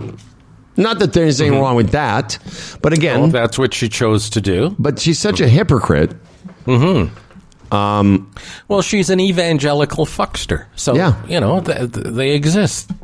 She is. She is definitely. She's all about, and and that's the other thing is, like most people. I had this discussion yesterday with somebody who came up. He's moving to the States. We were talking about it. I said, it used to be that somebody could do something, just one little thing, and you'd be out of U.S. politics. Almost to a fault at some point. Exactly. Almost because it's too much. Too much. Like Gary. It wasn't enough to have that happen to you. Yeah. Right. Al Franken. Was a senator who had a picture taken on a boat somewhere where it looked like he might have made a lewd gesture, or something. Yes. No, he wasn't charged with being Harvey Weinstein, and he had to quit. How come Lauren Boebert doesn't have to quit now? Hey, we have video of you giving a guy a hand job, smoking a vape in a theater. Isn't that enough? Congresswoman? Donald Trump raped a woman by every definition of the word in a department store. That's the new bar, Howard. That's the new bar. Well, Donald Trump also... And nobody talks about it. Not even the liberal media wants to talk about it. It didn't come up in the interview yesterday on Meet the Press. I know. The fact that he had to pay off... No one's denying that he had to pay off a porn star while his wife was pregnant. They don't see... How can they... How Kevin McCarthy... Okay, let's... You know what? I don't have the energy because that's tomorrow's show. Anyway, Dan Duran is here. He's a beautiful angel. Hypocrisy. It's too much, man. Hypocrisy. Bills won yesterday. So did Cincinnati. Cincinnati lost, I should say. Did Kansas City win? Yes, I believe so. And Kirk Cousins, is he still playing for the Vikings? Yes. Did he win? Don't know. Those are my guys now. Those are the guys from Quarterback, the series I watched. I watched the Bills game. I really haven't looked at all the results from yesterday. Although Cincinnati, the preseason favorite to win the Super Bowl, now 0-2. I'm aware of that. Week 1, the Bills, Cincinnati, and Kansas City, all of them lost. Mm-hmm. Did you read that article? I can't remember if it was sent to both of us about the economic impact that quarterback superstar, not just quarterbacks. Let me start again. It's the economic impact that superstar athletes have on a market. It can be quite something. And what Patrick Mahomes has done for the city of Kansas City, economically, all the stuff at bars and hotels and all those things, in the millions and millions of dollars. Josh Allen. Yeah. So there you go, Dan. Even though you don't follow sports, it does have an impact on your day-to-day life. I know. I mean, there's all kinds of sport venues out there that I drive around and stuff. Exactly. And, how did the Jays do? Didn't the Jays pull off a win this weekend or something? The Jays are funny. They swept Kansas City, were swept by Texas. Here's how crazy sports can be in baseball in particular. So the Jays sweep Kansas City, then they have a huge series against Texas. Texas comes in here on a horrible losing streak. They sweep the Jays 4 straight, puts the Jays 2.5 games out, okay? So Boston comes here, the Jays sweep them. Texas, who swept the Jays, goes to Cleveland to play a team that was, 10 games below 500 and also ran, and gets swept by them. So actually, the Jays this weekend end up gaining 3 games back of the 4 that they had lost to Texas, because Texas is one of the teams they're battling for a wild card. Crazy things in sports, kids. Yeah. Crazy. Well, that's what we're makes talking wild card? Does that mean that we may not even get into the playoffs this year? Oh, no, there's a chance. Yeah, no. Yeah. Oh, wow. They could not make it. Don't worry, Dan. They've got 6 games coming up against Tampa Bay. That could sink them, but we'll see. That's part of the reason people watch sports, is for the unpredictable nature. Mm-hmm. I guarantee you, nobody thought the Bills, Kansas City, and Cincinnati were going to lose a game, the opening game of the year, and Bills especially against the Jets. Mm-hmm. No one thought Aaron Rodgers was going to play 4 downs and then be out for the rest of his life. Right. What is the situation there, by the way? Is he gone for the season? Done for the season, yeah. Well, there you go. Maybe his career. Achilles at 4 years old is not good. It's not good at any time. He should have got vaccinated. One other sports story, and it's sort of tied to social media. Mike Babcock, who used to coach the Toronto Maple Leafs, as you know, and was fired, and there was controversy where he once got Mitch Marner to put a list together of who he thought were the hardest working Leafs. And Marner thought it would be just between him and Babcock, and then Babcock stands up in the dressing room and reads it out to the team. And great anyway, coach. it was just, he was just weird. Anyway, he's hired as coach of the Columbus Blue Jackets to coach this year, and then resigned yesterday because in his meetings with some of the players, he asked to see their phones. What? He asked to see their phones. It's just such a weird story. Yeah. His pitch was, hey, how are you? You got a family? Oh, you do? Hey, you got kids? Oh, you got any pictures? And then he would take their phone and scroll through some of their pictures. Now, some of the players said they didn't mind. They thought it was sort of a nice way to bond with the coach. But apparently some players were totally pissed off. So there's this guy named Paul Bissonnette who does this Spit and Chicklets podcast, hockey podcast. He's sort of become a venting opportunity for players in the NHL. They'll talk to him, and then he'll talk about it on Spit and Chicklets. Anyway, he talked about this, and it turns out it went a lot deeper than it seemed to be on the surface. That even outside of the dressing room and stuff, Babcock's asking these guys if he could see their phones, and he's scrolling through their pictures. Anyway, finally the team says, this is too creepy for us, regardless of the explanation. So they went behind the scenes and said, we don't think you can coach this team. So they quickly came together with a statement of why he's going to depart, because it's not good for the health of the team and the image, and it'll be a distraction. Yeah, so what a weird... An $8 million contract goes poof, just like that. Like, did he get the money? He'll get a portion of it, I guess, but... Yeah, he's a strange It's cat. a weird story. But weird. You know, because on the surface you think, okay, maybe in a meeting with some guys, oh, you got a family? Like, let me see a picture of your kids. Like, that's you can kind of, that level, you kind of, I get it. You know, the coach is trying to get to know the players. You know, I can see that. You know, hey, you got a new dog. Let me see a picture of Dougie. But then to just start scrolling through it, like, what's he looking for exactly? Well, this is the whole thing. And it turned out, again, it went a little deeper than was first presented. Some of the players, a couple of the big players on the team said, yeah, I did that. It seemed to be okay. I was getting to know him. But then apparently some of the lesser players felt very uncomfortable. Yeah, I can see that. Word got back to the team. And so he never ends up, ultimately, does not even coach one game for Columbus. That is crazy. And he's done now. Well, that's what I was going to say. He'll now the problem is whatever portion of the $8 million contract he got, he better save it because nobody's hiring him again.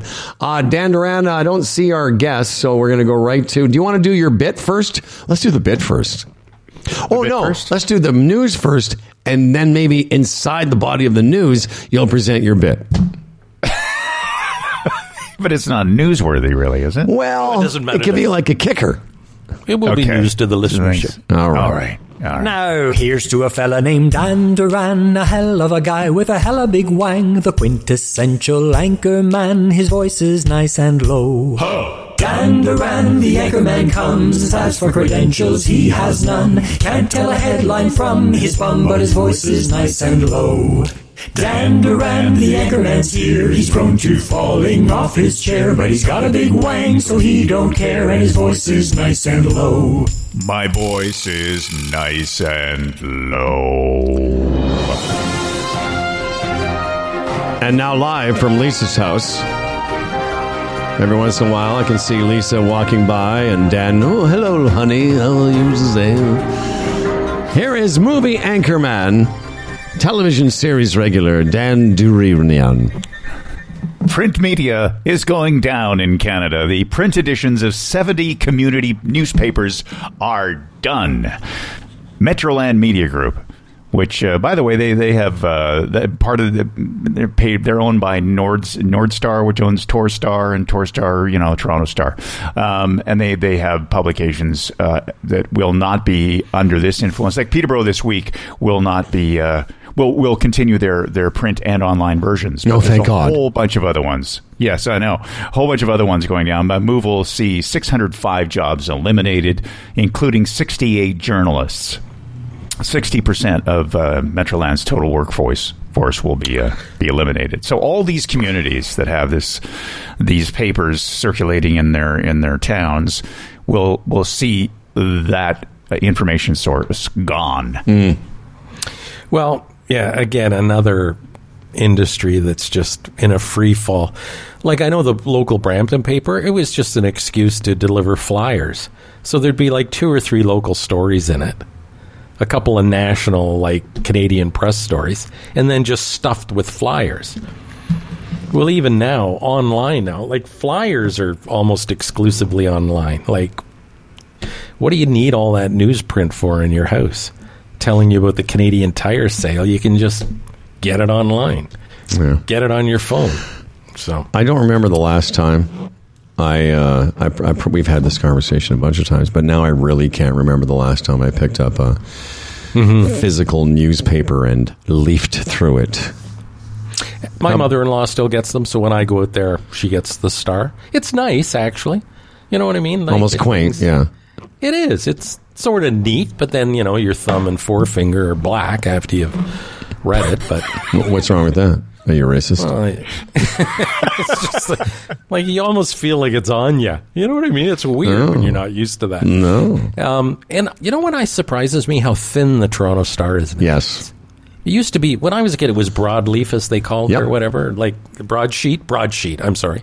And now it's like really thin tabloid. Wow. I remember because we got the Star at the matrimonial home in Brampton. I'm sorry, where did I live? In Oakville. Because the rest of the week I got it at the radio station. But I remember those two papers, the Saturday and Sunday papers, when I put them in the recycling, they were massive. They were huge, bulky, big, thick. Hello, Dan. Huge, bulky, big, thick things. Paper. You know, that see, right there. I could call you on that. Right Go ahead. You said big, bulky thing, Dan. It's like... I just said his name. If that's not a dick joke, what is? It isn't a dick joke. Well, what do you mean it's not a dick joke? All I said was that your paper used to be big, bulky, thick, Dan. Just that. There's no... I didn't make it saying that it was Prior Dan. to this contest, that would have been a Dan dick joke. So how have I not won? I guess because it's not so direct. It's not so direct. It's not direct. Ways, right? It's Look just at it this way. Yes. If prior to the contest, Howard had said what he just said, would that not have been construed as a Dan dick joke? Well, I disagree. I don't think it would have.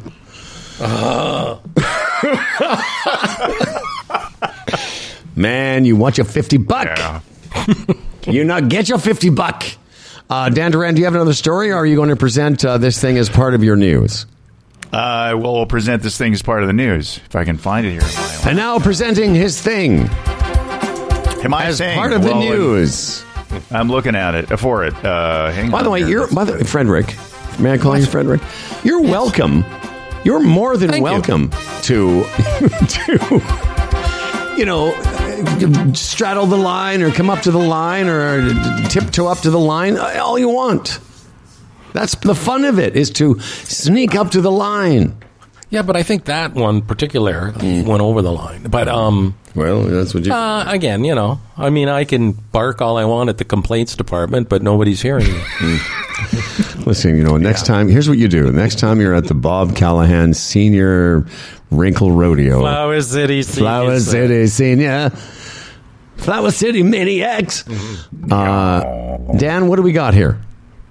Okay, so last week, remember we were having a conversation, and Mike and I got into it a little bit, because I thought that the Humble and Fred archive shows from 1990 that he was putting out there, which I thought was a very clever idea. Yes. I fully support the idea of doing that.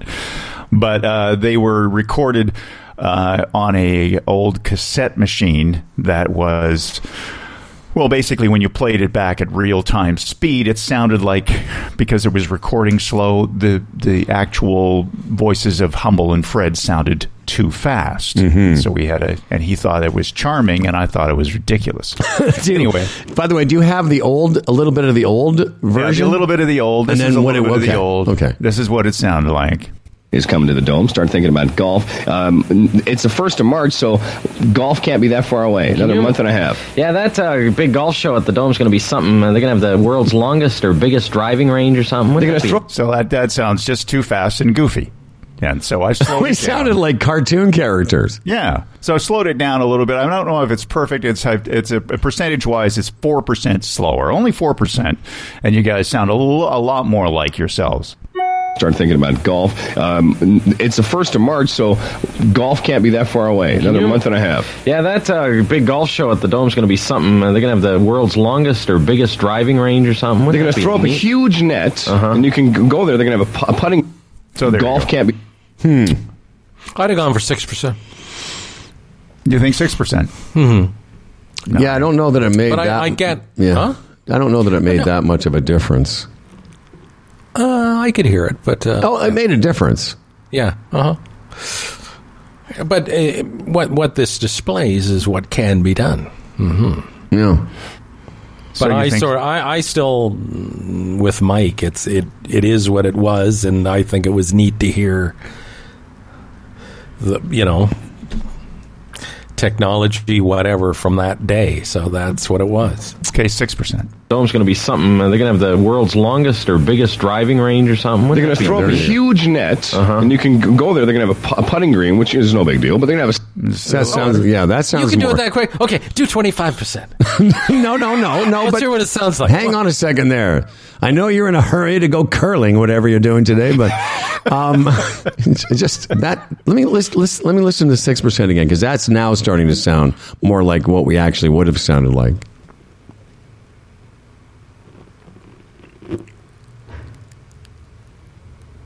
May I hear it now?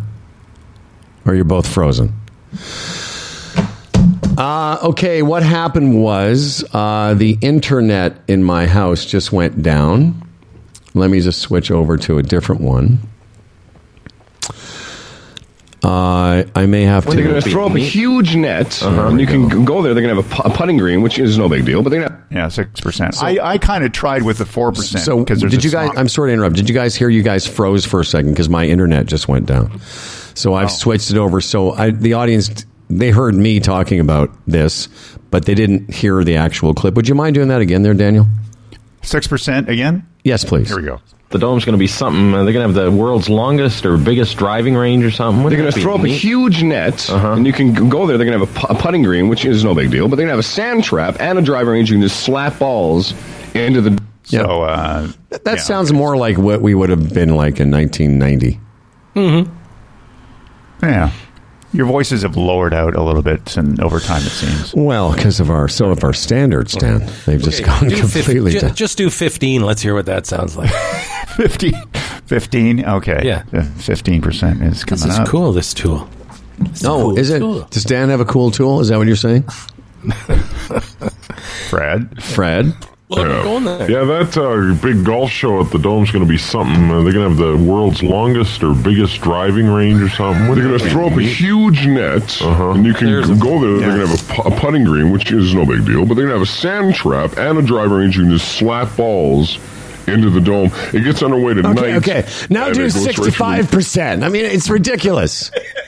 No, but that's 15. I actually sound a bit like a man there. Oh, no. Now you have to go to 45%. Listen, that was great, Dan. Thank you for doing that for us.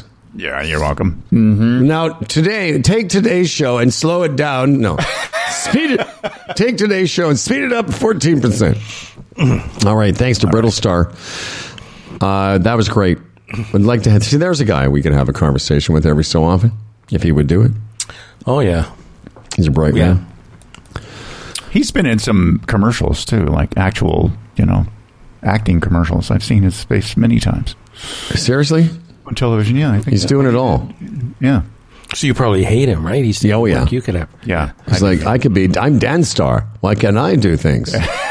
Yeah, exactly. What's wrong with me over here? Hello. I'm still here. Well, I thought you were going to get the audio of that commercial you and Lisa did for the Peterborough Theatre Guild. Oh, right. That's coming up on Wednesday's show. I'll get that on the go. Okay, yeah. Is that okay? Get it on the go. Get it on the go. Get it on the go. Right. So, yeah, tomorrow. But we're on Tuesday. We're on Wednesday. We're on Thursday. Of course, we'll be doing emails. Got lots of new emails, lots of very, very encouraging emails. People are very, very happy, it seems, with us for the most part. And so thank you to that. And thanks to everybody who supports this program. And that's it. The Monday show's over? Yeah, great. Okay. Well, it really sort of petered out there, didn't it? I was just trying to find something. Oh, were you? Did you find it? I did. Just there, it's playing now. Oh, I see. You're stalling to find the music. I was stalling. Let's have a mouse seminar one day. Oh, why don't we? There's one hiding in your ass balls. Perfectly legitimate, by the way. Yeah, it's on side, that one. This episode of Humble and Fred was brought to you by the Retirement Sherpa, the Chambers Plan, Bodog, Boron 1, EVNet.ca, Palma Pasta, and Stripes Lab Toronto. As you know, we read all of our emails, so send us something. Humble and Fred at humbleandfredradio.com. Liking and subscribing helps this show out, gets us up their rankings. So does writing a review, so please say something nice about us. For Humble and Fred, I'm Dan Duran, and remember, you can shoot 67 or you can join the Brampton Seniors Club. Either way, embrace it and enjoy every goddamn day.